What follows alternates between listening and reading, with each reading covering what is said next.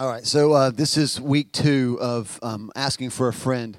And we started this last week. If you were here last week, I've already said this, but I want to make sure that you hear me say this again, because sometimes Christians can come across very egotistical, right? We didn't start this series asking for a friend because we think we have all the answers. Okay, you need to hear me say that again. We didn't start this series because we think we have all the answers. What we did, we started this series because people ask questions. And I will say this with full confidence. I believe that as believers, we have the answer. His name is Jesus. But we also believe this. And I told you this at the end of the service last week. We want, at the end of the series, for asking for a friend to become asking with a friend. Right? That we're in relationship and we're asking these questions and we're walking with Jesus and one another in community to the answer. Right? Because I don't know if you know people that are like... just Jesus people, that's what I call them, like just Jesus. I mean, just pray harder, just sing louder, just, like, and I'm not discounting the power of Jesus, but Jesus calls us into relationship with him and with others, and we walk together to the answer. Okay? And anyway, last week, you heard Larry, God, what a great message. Holy cow, were I here last week? Were you here for that? Oh, my goodness. He was talking about how he felt pressure preaching in front of me, and I feel pressure preaching after him. I mean, that was amazing. What a strong, strong word. What I hope you saw last week was sometimes the answers that we give you to the questions that were asked might be a little bit surprising. Like y'all came last week like, okay, we're going to think about the question, is freedom from addiction really possible? So we all walk in going, oh, this is going to be about drugs and sex and rock and roll, whatever, right? I don't know if that's a bad addiction. But what we found was he tackled another question. And the question was, why do we get addicted? And the answer was because we don't have a relationship with Jesus that fulfills us. And because we don't have that relationship that fulfills us, we pursue that fulfillment in other places. And that opens the door to addiction. I mean, did you see that last week? So we kind of came in going, okay, how can we get people off drugs? And we walked out going, holy cow, my relationship with Jesus is everything. And this morning's no different. What you're going to find is we ask a question, but then sometimes there's a question behind the question that's a greater question, right? So here this morning, when we first submitted like these forms and said, hey, you can go online, fill out these forms, you can fill a slip of paper out, drop it in the offering boxes, and ask a question. When we first started letting you guys submit questions, this one that we're talking about this morning is one of the first ones that ever came in, handwritten note, and it just simply said, do people who commit suicide go to heaven? So what we're going to find this morning is, that's the question, right? But there's going to be a question or a few questions behind the question. So let's just do this. Let's tackle the question, okay? This is what was asked. Do people who commit suicide go to heaven? And I'm going to tell you, this is going to be the shortest answer you're ever going to hear. The answer is absolutely if they love Jesus. Now, I'm going to give you some scripture to back it up, okay? Write these down. Romans chapter 8, verses 35 through 39. I'm going to read these to you. It says this, can anything ever separate us from Christ's love? Now, again, Paul's not writing to the general public. Paul's writing to believers in Rome, okay? So if you're here, that's why I said the answer is yes, if they love Jesus. If you're here and you have made Jesus Christ the Lord and Savior of your life, not if you're here and you just do church, but if he is the Lord and the Savior of your life, the relationship you have with him is more important than any relationship on this planet, then Paul's writing to you. And here's what he says, can anything ever separate us from Christ's love? Does it mean he no longer loves us if we have trouble or calamity? Or if we're persecuted, or hungry, or destitute, or in danger, or threatened with death. As the scriptures say, for your sake we are killed every day. We are being slaughtered like sheep. No, despite all these things, overwhelming victory is ours through Christ who loved us. And at this point, you're kind of going, what? That didn't sound like victory at all.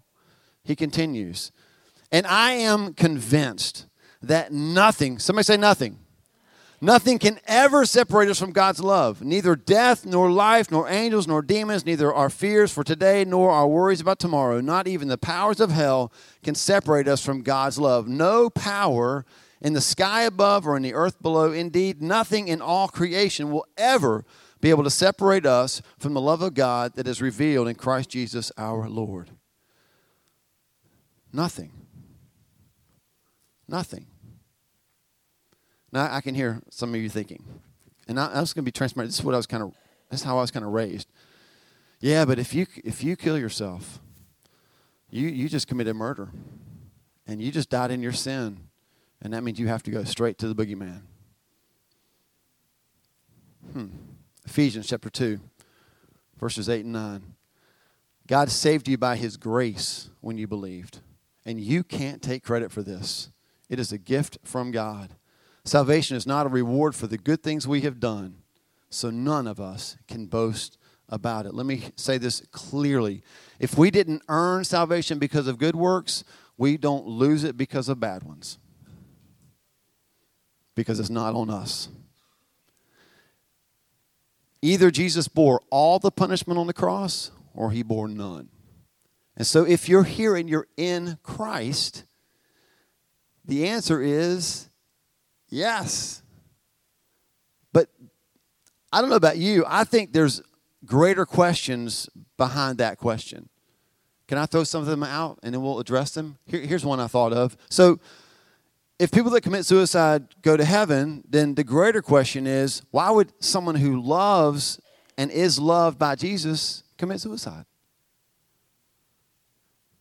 Why would somebody who knows the love that we just read about decide, I'm done? The answer to that is one really long word: hopelessness. And so here's another question. See how every question leads to a question? It's crazy. How could somebody end up hopeless? Especially somebody who knows Jesus. What I'd like to do today is this. A lot of us in this room have been affected by suicide. My family as well. But can I just say this without minimizing that pain? Because I know that some of us are here and we're like, holy cow. Like, I thought about that question. Why would somebody ask that question? And there's only two answers. One, they're thinking about it. Or two, someone they love did it. And they'd like to know, where's that person, right? So without minimizing all that pain, can we just say that suicide is way on this side of the spectrum, okay? Like last week, remember we talked about addiction? And like active addiction is way on this side. But at the other end of the spectrum, we talked about this last week. I mean, Larry did such a good job of convicting all of us.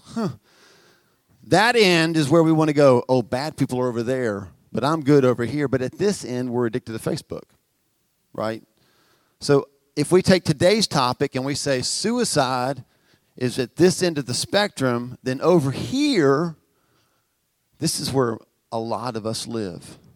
And what we find over here are things like anxiety, fear, depression, panic.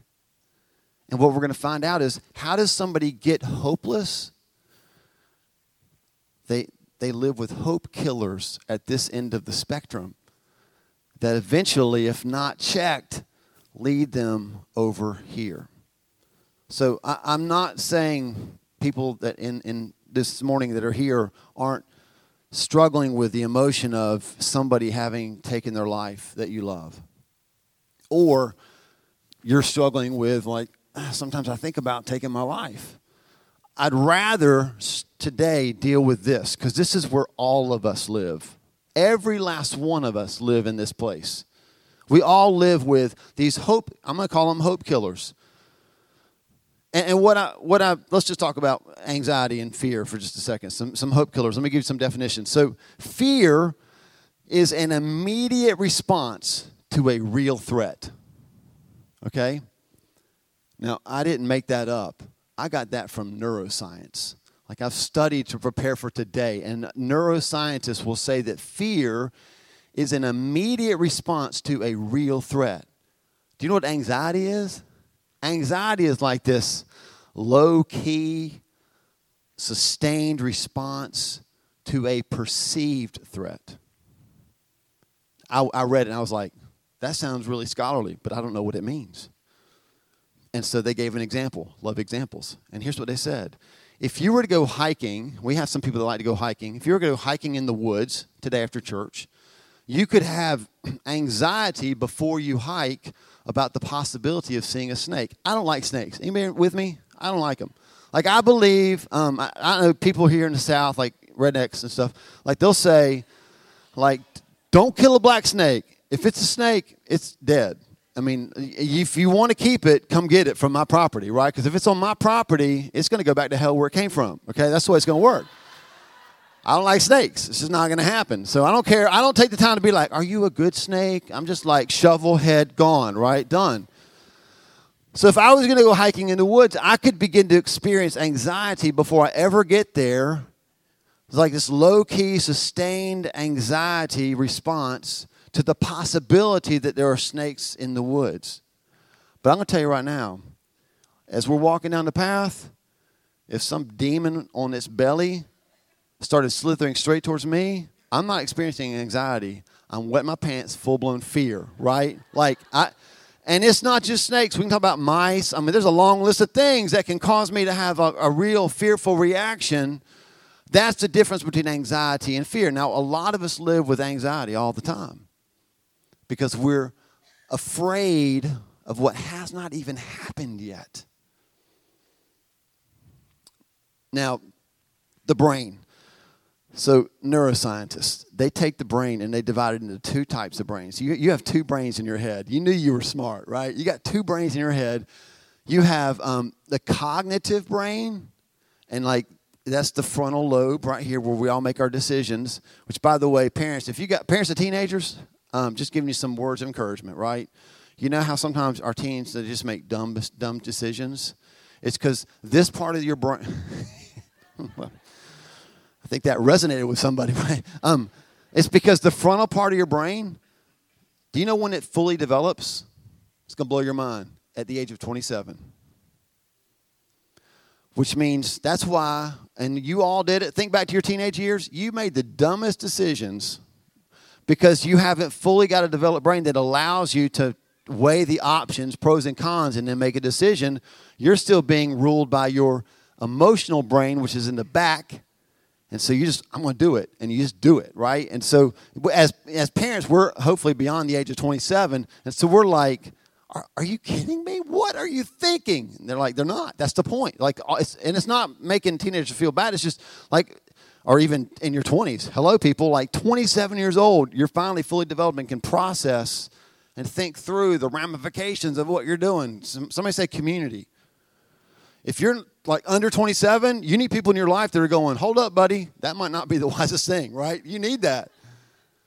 So this is how your brain functions. And neuroscientists that do studies, here's what they'll find. People that are, people whose brains are functioning the way they're created to function. When they feel an emotion rise up, they're able to rationally talk themselves out of that fear. Like, there's not a lot of snakes in those woods. The chances of me seeing a snake are like less than 1%. I mean, you can rationalize yourself out of these fears. But when your brain doesn't function the way God intended, they've actually learned that your brain has what they call a fear network. It's crazy. And it just starts like sending fear all through your brain. And that begins to override even your rational thought. Let me give you a quick example. You can laugh at me because it'll be good for you, right? So I have a little bit of a fear of heights. But as I studied this, what I learned is I don't really have a fear of heights because I've never fallen. I have an anxiety about possibly falling from like a high height, a high place. I'm experiencing anxiety right now. So my good friend Richard Kimmer and we went to Inner Peaks one day, and we were climbing, and we were both climbing. He's a much better climber than I am. And Richard, are you in here? Okay, so how the tall one that we did, it's like 1,000 feet high? Oh, 50 feet high, yeah. So just In my brain, it seemed like 1,000. So it's 50. So like, here's how this works, right? Here's how your brain functions. You were created this way. It's just that mine's not quite working right. So, and y'all knew that. Anyway, at the base, we look up at it, and he's like, let's climb it. We'll climb it together. There's one here and there's one here. And so we're going to climb together. So, you get in this harness. You pull that harness. You check it. He checked it. He's like a professional climber. So, like on the ground, here's what I know. I'm good. I am good. I mean, even if I start climbing, if I were to fall off, I've been watching people all day long. They just chill and bounce off that wall, and they swing back and land. Nobody's died here. Even the bottom is cushioned. It's good. It's all so good. I know this in my cognitive brain. And I'm pretty good 15, 20 feet up. But you can ask Richard, because when we got down, he was laughing at me. I would say, I made it to the top. Did I not? I did make it to the top, but here's what I look like. You ready for this? So I'll just give you the side view. So this is the wall. And like I'm climbing normal, right? But somewhere around 25, 50 feet, I'm like,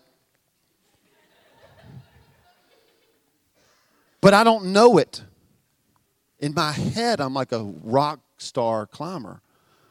But he's laughing at me. And he's like right next to me going, you can do it. You can do it. And I'm like, I am doing it. And he's like, no, you need to do it. Reach up. But because even though I knew there was no way I was going to die, this irrational, emotional part of my brain started sending signals to that fear network lit up. And I mean, I was terrified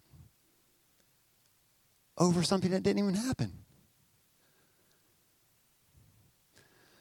Some of you are here today and you struggle with panic attacks. Some of you are here and you struggle with anxiety attacks.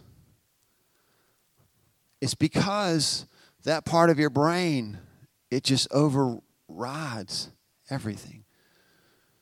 And the way God intended is for us to be able to know the truth and begin to override the fear. You know why the Bible says that perfect love casts out fear? Because when we really know, cognitively and emotionally, we know that we're loved and we're safe, there's no room for fear. It pushes it back.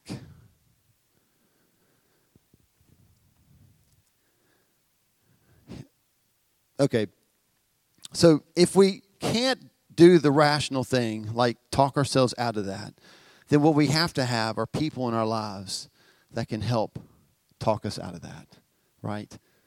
Or we need to see a physician, and they need to study and see, like, is there something not firing in our brains that should fire in our brains so that we can override this, right? It doesn't make us awful or bad. It just makes us a little broken. For whatever reason, when it comes to mental health, we're so hesitant to get help. I don't understand that. One of the things that we want to do today, Wendy and I talked about this a lot this week, is we want to break the stigma of that, but at the same time not sensationalize it. You know what I'm saying? Like, I don't know if you've noticed this or not, but our culture, like right now, anxiety and depression, it's kind of in. It's kind of cool to go, I'm kind of depressed. But like real depression, and if you're here and you fought that dark season of your soul, that ain't fun. And the people that say, yeah, I'm kind of depressed, they're not kind of depressed. They wouldn't say it if they were, right? So we don't want to sensationalize it. We want to just talk about it from a scriptural standpoint. Like, what do we do when people are struggling with anxiety, when they're struggling with fear? What do we do when we're struggling with it? So I'm going to give you 3 specific things that you and I can do, and then we're going to try to wrap this thing up. 1, pray. Man, prayer's gotten a bad rap lately because people think that either you pray or you do something, right? That's kind of like, so somebody says there's a shooting and we go, prayers for that, and people are like, God, just stop with the prayers, just do something. Prayer is doing something. Prayer is effective. Prayer does work. Philippians chapter 4, verses 6 through 7 says this: don't worry about anything. Instead, pray about everything. This is the New Living Translation. If you have the NIV, and I'll tell you this as somebody who has struggled with anxiety in his life, in the NIV, in my Bible at home, this is highlighted because in the NIV it says this: be anxious for nothing, but in everything pray. Tell God what you need and thank Him for all He has done. Then you will experience God's peace, which exceeds anything we can understand. His peace will guard your hearts and minds as you live in Christ Jesus. Anxiety, we have already said this, is based on the unknown. And so here's what prayer does when we pray about everything. Prayer invites the God who knows everything into the stuff that we don't know. And that's what brings peace, right?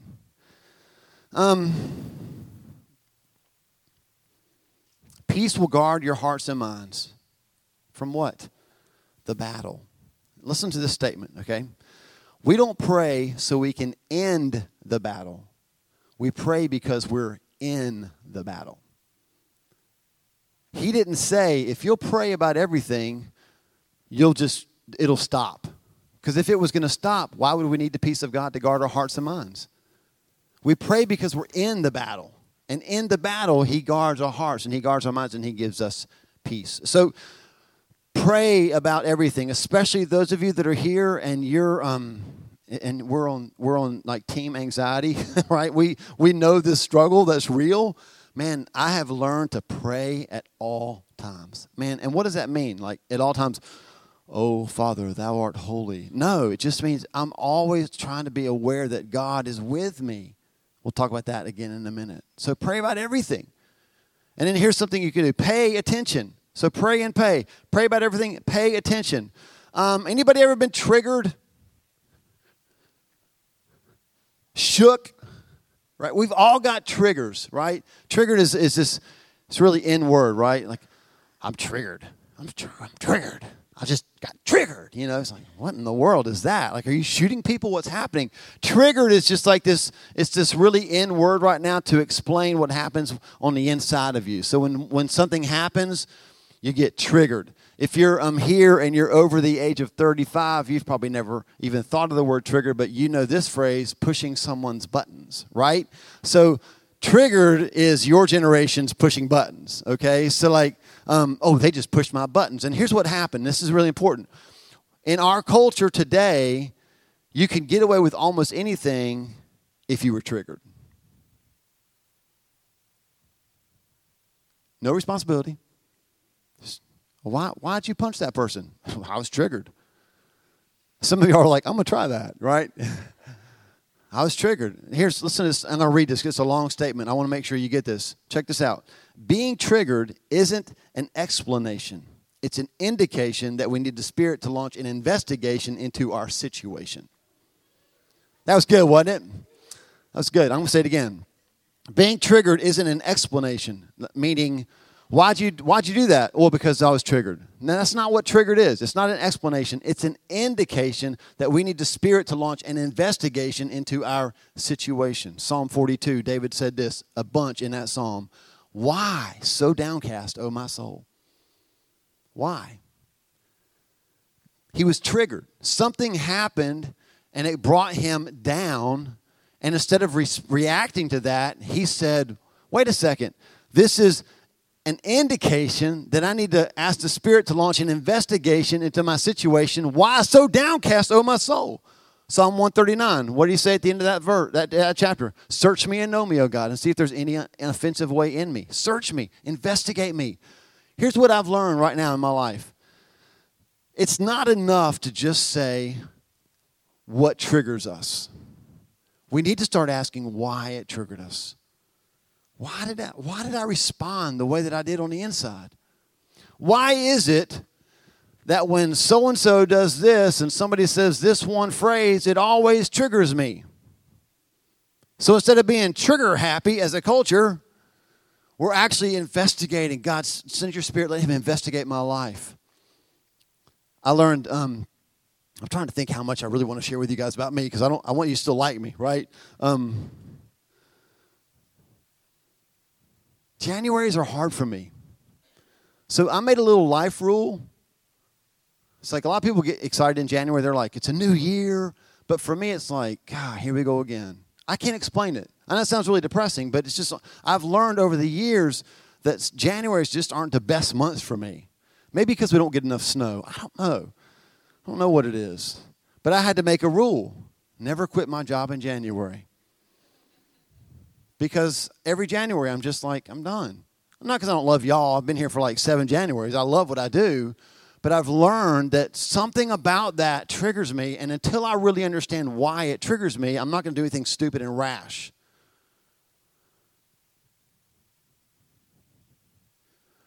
When I was in middle school,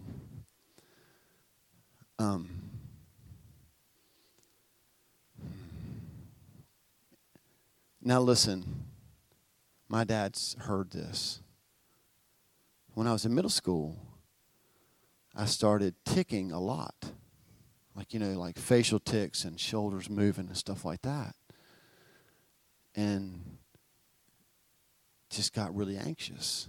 That's a bad thing to happen in middle school, right? And so school was hell for me. And I would come home from a day of that and sit at the dinner table, and then my dad would, because he didn't know any better, at the time, he was just like, stop. And I was like, I can't. And then he would just start mimicking what I was doing. I guess to show me what it looked like, but I already knew that it looked bad. And I couldn't quite figure out what was going on. And so from that point forward, every day, now some of you that don't really struggle with anxiety, you're going to check out here because you don't understand it, but I got the attention of people that struggle with anxiety. Every day was a fight. Just to hold it together. Please, teacher, don't call on me. So I don't know exactly if you can be suicidal in junior high or middle school. But I do know this, and Wendy's really good. We talked about this week. People that are suicidal, most of the time, they're not suicidal because they want to end their life. They're thinking about suicide because they want to end the pain of their life. And I can remember laying in bed. I loved nighttime because I would go to sleep. And so you don't think about it because you're asleep. I can remember in just the worst moments laying in bed and just saying to a God that I'm not even sure I really even loved at that point, I would love to just die because then my eye wouldn't twitch, because then my shoulder wouldn't move, because then my head wouldn't tilt to the side and people wouldn't call me snake at school. Then I wouldn't have to struggle with all this stuff. And it wasn't that I didn't love life, and it wasn't that I was so far depressed I was all on this spectrum. It was just can we just make this stop? That is what anxiety is like. And if we don't understand how the brain is functioning, then we will find ourselves doing just what my dad did. Just stop. Just stop being so depressed. Shake out of it. And what they're saying is exactly what Larry said last week about addiction. If I could, I would. You don't have to say amen out loud if you're here struggling with it, but you would not be there if you could get out. We've got to pay attention to triggers. Here's what I want you to know. Pay attention to other people as well. And then the last thing you can do is say something. Man, say something. Now, maybe not what I experienced, right? But say something. Usually what happens is we're like, I don't know, man. Something's not right with Paul today. I don't think I'll say anything to him. It might make it worse. It'll never make it worse if you walked up to somebody and said, are you okay? You don't quite seem yourself. Say something. Pray about everything. Pay attention and say something. I love in Psalm 42 when David says, why so downcast, O my soul? I think he says it 3 or 4 times in that psalm. I have to look back and see. I know, and then he says it again in Psalm 43. His answer to that every time, why so downcast, O my soul? Put your hope in God. Put your hope in God. So he's saying something to himself, right? I mean, we've all heard self-talk. Why so downcast, O my soul? Put your hope in God. But this is what we can say to one another. Why so downcast? Dude, you're awesome. Put your hope in God, right? Say something. Don't sit back and do nothing. Say something. Last thing I want you to hear. The reason we feel hopeless in dark seasons of the soul is because the enemy wants us to believe that that's where our story ends, but it doesn't. Can I just throw some names out of you? Just jot these names down. You may never have heard these before. Jonah, David, Jesus. You heard of those guys? Jonah, David, and Jesus all experienced dark seasons of their soul. Jonah had his in the belly of a great fish. We think of it as a whale. It's a huge fish, big enough to have a man in his belly, right? That's a big fish. So Jonah's in the belly of a whale. He's there because he's running from God. He's sinned. I don't even know what a belly of a whale smells like, but it's got to be nasty. He's there, right? If David had not just one dark season of the soul, but many. You ever read the Psalms? Like, you know you're having a dark season of the soul when you're writing things to God like, just kill him, right? Just kill him. Or let me kill him. Or kill me, right? Psalm 22, David wrote Psalm 22, and it's, just read it sometime today. It's just, you read it and go, this dude's depressed. It's like, my bones ache. Sleep evades me. And I was reading that this week, and I was like, man, that just sounds terrible. And you know what the Lord told me? Jonah and then David, and he said, Jesus, think about this.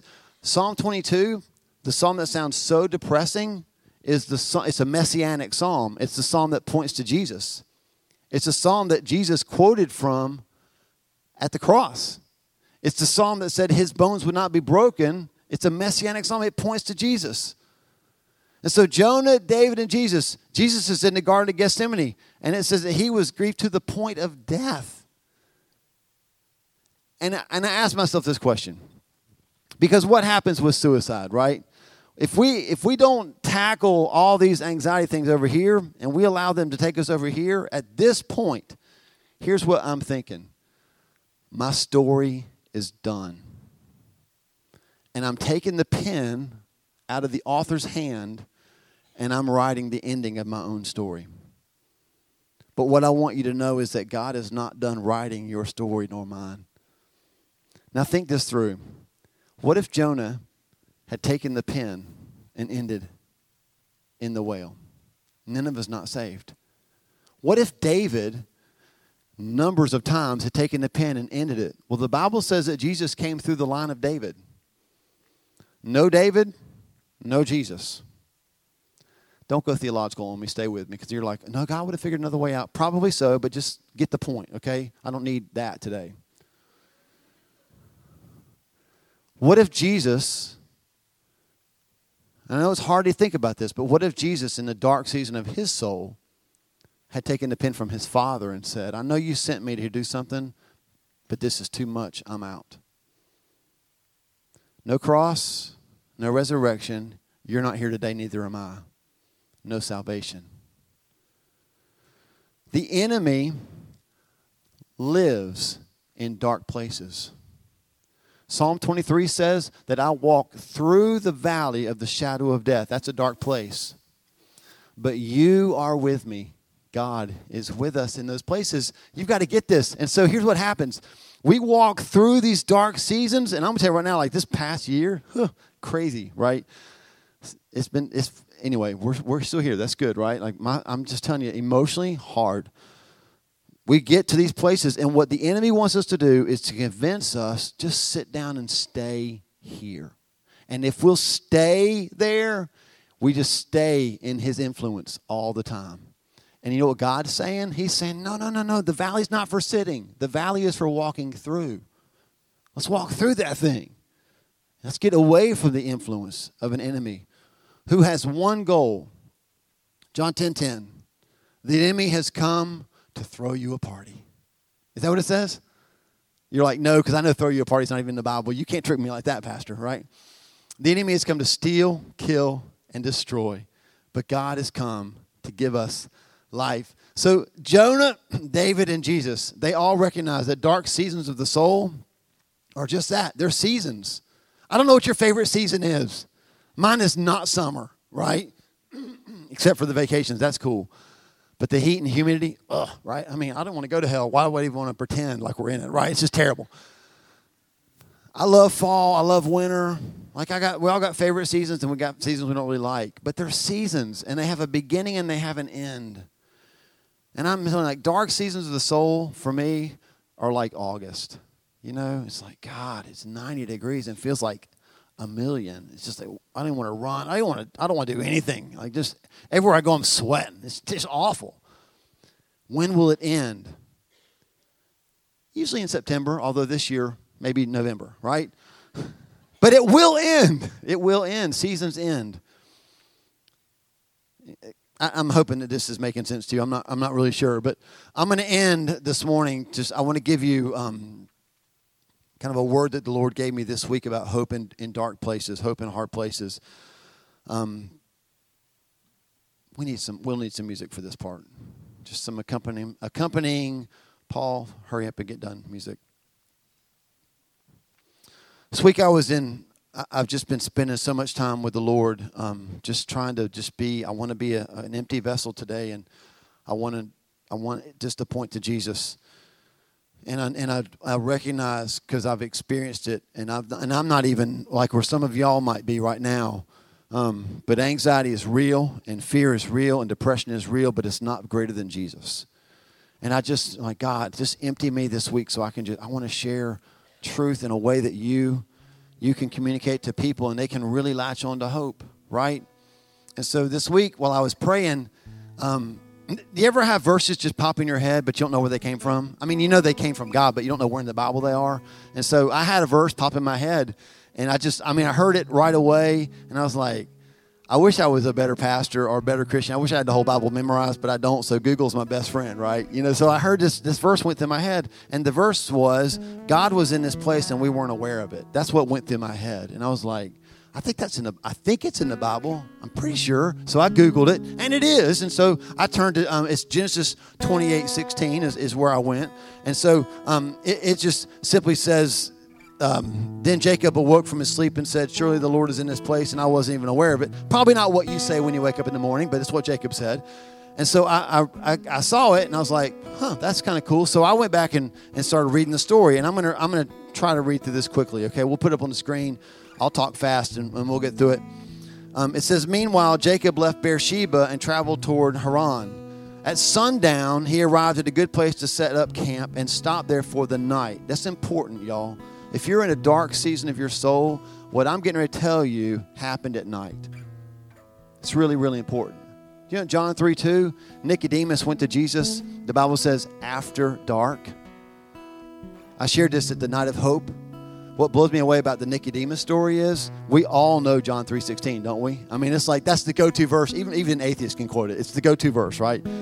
Like, for God so loved the world that he gave his only begotten Son, that whosoever believes in him should not perish, but everyone should have eternal life in Christ. We all know it. Got King James Version, right? I don't know the Message version, but I know that.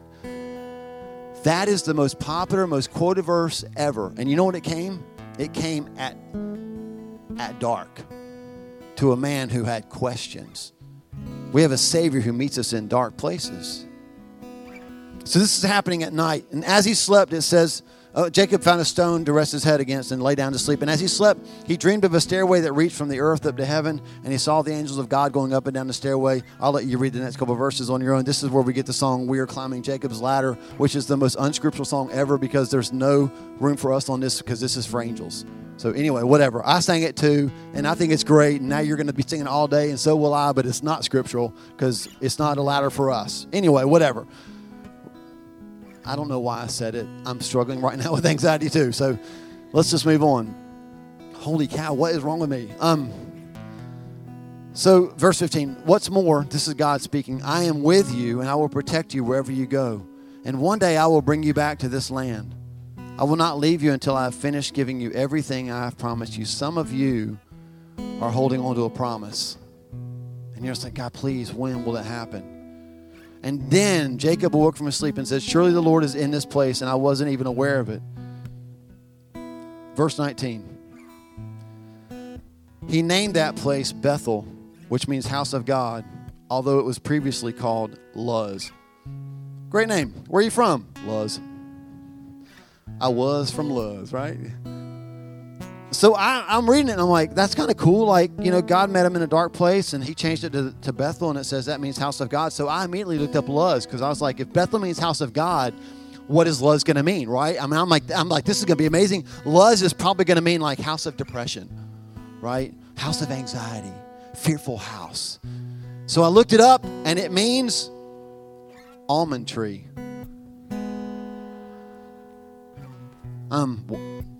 So I'm journaling. My journal is not for answers. My journal is for questions. So like, if you ever read my journal, you'll see stuff like, what's God mean when he says this? So I wrote down, I'm reading it right now, like Bethel means house of God. Luz means almond tree. I put God's presence changed the place from Luz to Bethel, from almond tree to house of God. And I know you can't see it, but in my journal, I have 3 question marks. Like, what in the world is that about? So while I'm kind of asking God, like, almond tree, what's that about? He brought another verse to my mind, and this time I knew where it was. It's in Jeremiah. Do we have that? I think we got that. Put up Jeremiah chapter 1, verses 11 and 12. And then the Lord said to me, look, Jeremiah, what do you see? And I replied, I see a branch from an almond tree. I love almonds, y'all. What is this about? And then here's what the Lord says. That's right. And it means that I am watching, and I will certainly carry out all my plans. Now, I'm starting to make connections, right? So I'm studying, now I'm looking at the Hebrew words, because what I found, if you've got a Bible, you got a little footnote, and it says that the Hebrew word for almond sounds like the Hebrew word for watching. And so I looked them up, and they're exactly the same, except one has an A in one place where the other one has an E. And so it's like something like shakade and shakad. Like, that's how you say them. And so God's giving a little wordplay here. He's like, every time you look at an almond, I'd like for you to remember that I'm watching over my word to perform it. Like, God, this seems really good, but I don't know what it means. So we go back to Genesis chapter 28. And Jacob is in a dark place. He's been sent from his home to a place that he does not know to try to find a wife. Now, that'll cause some anxiety, dudes, in the house, right?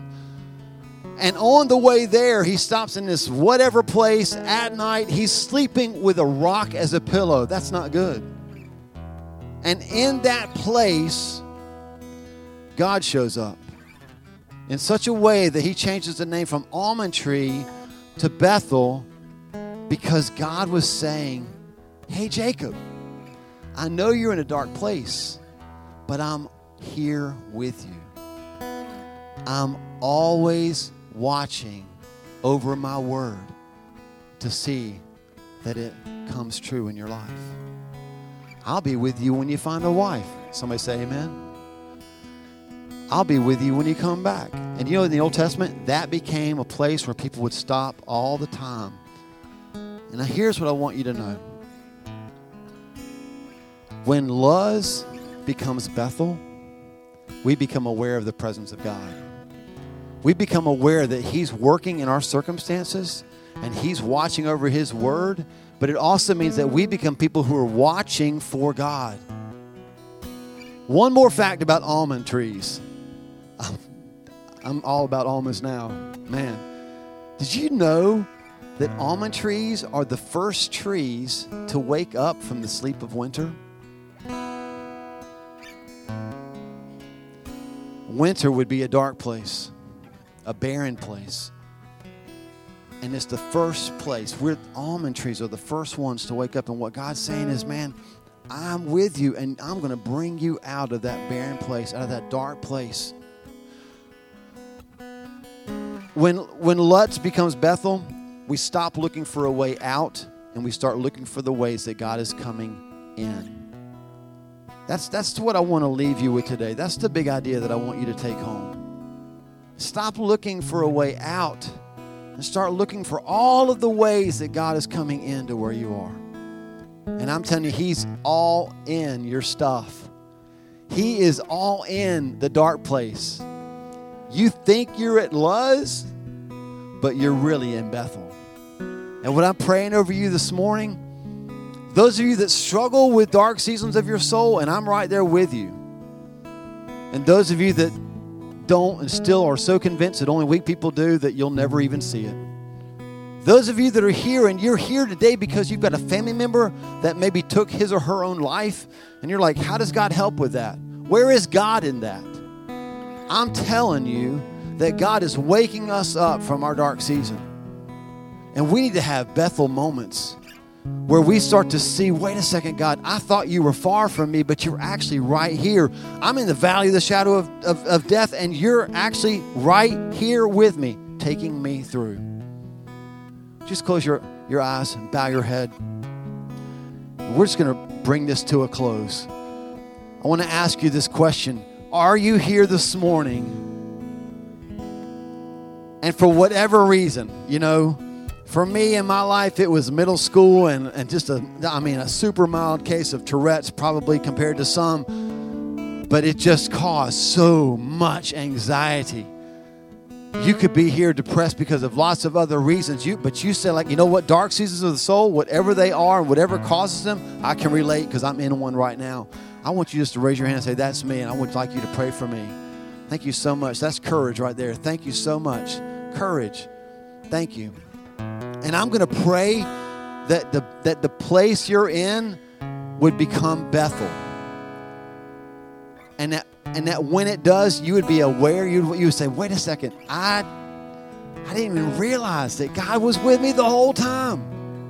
Surely the Lord was in this place and I was not aware of it. And He's brought you here today so you can be aware that He's with you. It's the power of Jesus. It's the power of Jesus. The last verse of Genesis 28 says this. Jacob says, and this memorial pillar that I have set up will become a place for worshiping God. And I will present to God a tenth of everything He gives me. You know what the Lord told me about that?